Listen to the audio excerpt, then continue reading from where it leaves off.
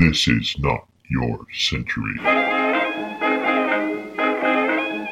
This is Not Your Century, where we celebrate the news and the news media of centuries gone by. I'm King Kaufman. A global pandemic is starting to make itself felt, but the U.S. government is hoping to minimize political damage and prevent panic, so it downplays the seriousness of the disease. March 11th, 1918.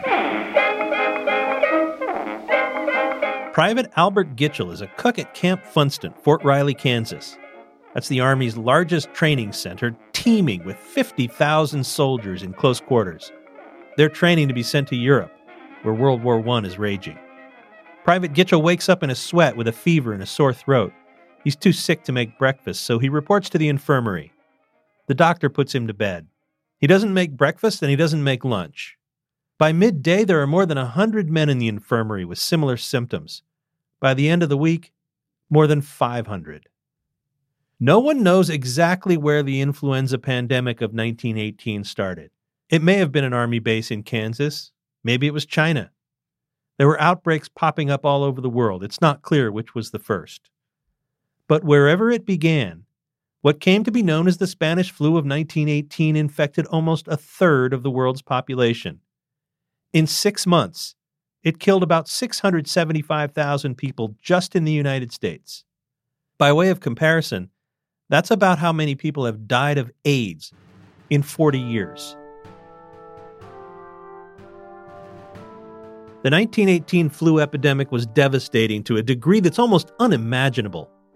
The worldwide death toll may have topped 40 million.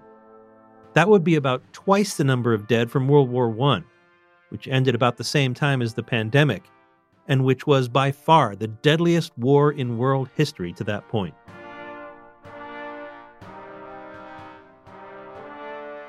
There was a lot about the 1918 flu pandemic that was unusual. For one thing, it began just as flu season normally ends, in March. For another, the name Spanish flu was a misnomer. Countries engaged in the Great War, including the United States, shut down news reports about the flu. They were worried about morale, and they didn't want the enemy to know about any weakness. Spain was neutral, so it didn't have those wartime restrictions on information. That meant that if you heard about influenza in 1918, there was a good chance you were hearing news from Spain. Heck, even the king got it, Alfonso XIII, and so did some of his top advisors. The distorted coverage made it seem like Spain was hit particularly hard, even though it wasn't. In Spain, meanwhile, they called it the French flu. Another thing that was unusual was how deadly the flu was. Flu usually has a death rate of about 0.1%, but the Spanish flu killed off about 2% of those who became infected. That's a 20 times higher mortality rate. And where the flu usually kills the very young, the very old, and the already sick, this flu killed young, healthy adults. There were a couple of possible reasons for that. One was that the disease caused an overreaction of the immune system. The healthiest, strongest people had the strongest immune systems, so when those went haywire, they did so with deadly force. Another problem, in 1918, to an unusual degree, young, strong people were packed together in close quarters, in filthy conditions, in army bases, and especially in trenches. They were also suffering from malnutrition and stress that taxed their immune systems even more. Flu strains evolve quickly. What generally happens in a flu season is that the people with stronger strains stay home because they're sicker. People who have milder versions tend to go about their business. Maybe you have the sniffles or you don't feel great, but it's not too bad, so you still go to work or school. So with the stronger strains isolated and the weaker strains out in the community contaminating new people, the weaker strains proliferate. In 1918, this process was reversed among the hundreds of thousands of soldiers on the battlefields of Europe. Those who only had a touch of the flu were told to hunker down where they were, in the trenches. The ones who had it bad were loaded onto trains and sent to hospital, spreading the more powerful strains. In September, a second wave of the flu was even more deadly than the first.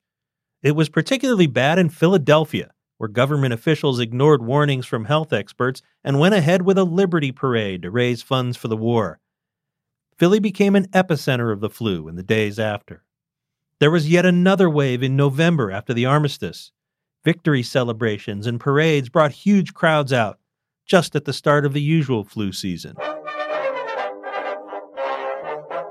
As the coronavirus began to spread last month and the Trump administration downplayed the seriousness of the disease, the Washington Post sought out John M. Barry, author of the definitive book about the 1918 pandemic, The Great Influenza. He said official dishonesty and reticence about the seriousness of the 1918 flu made the pandemic worse. He said that kind of approach is the exact wrong thing to do. An earlier version of this episode contained an error. The figure of 675,000 deaths from AIDS refers to the United States.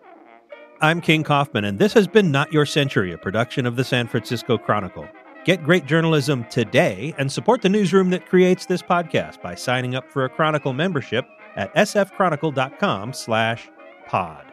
We now return you to your century.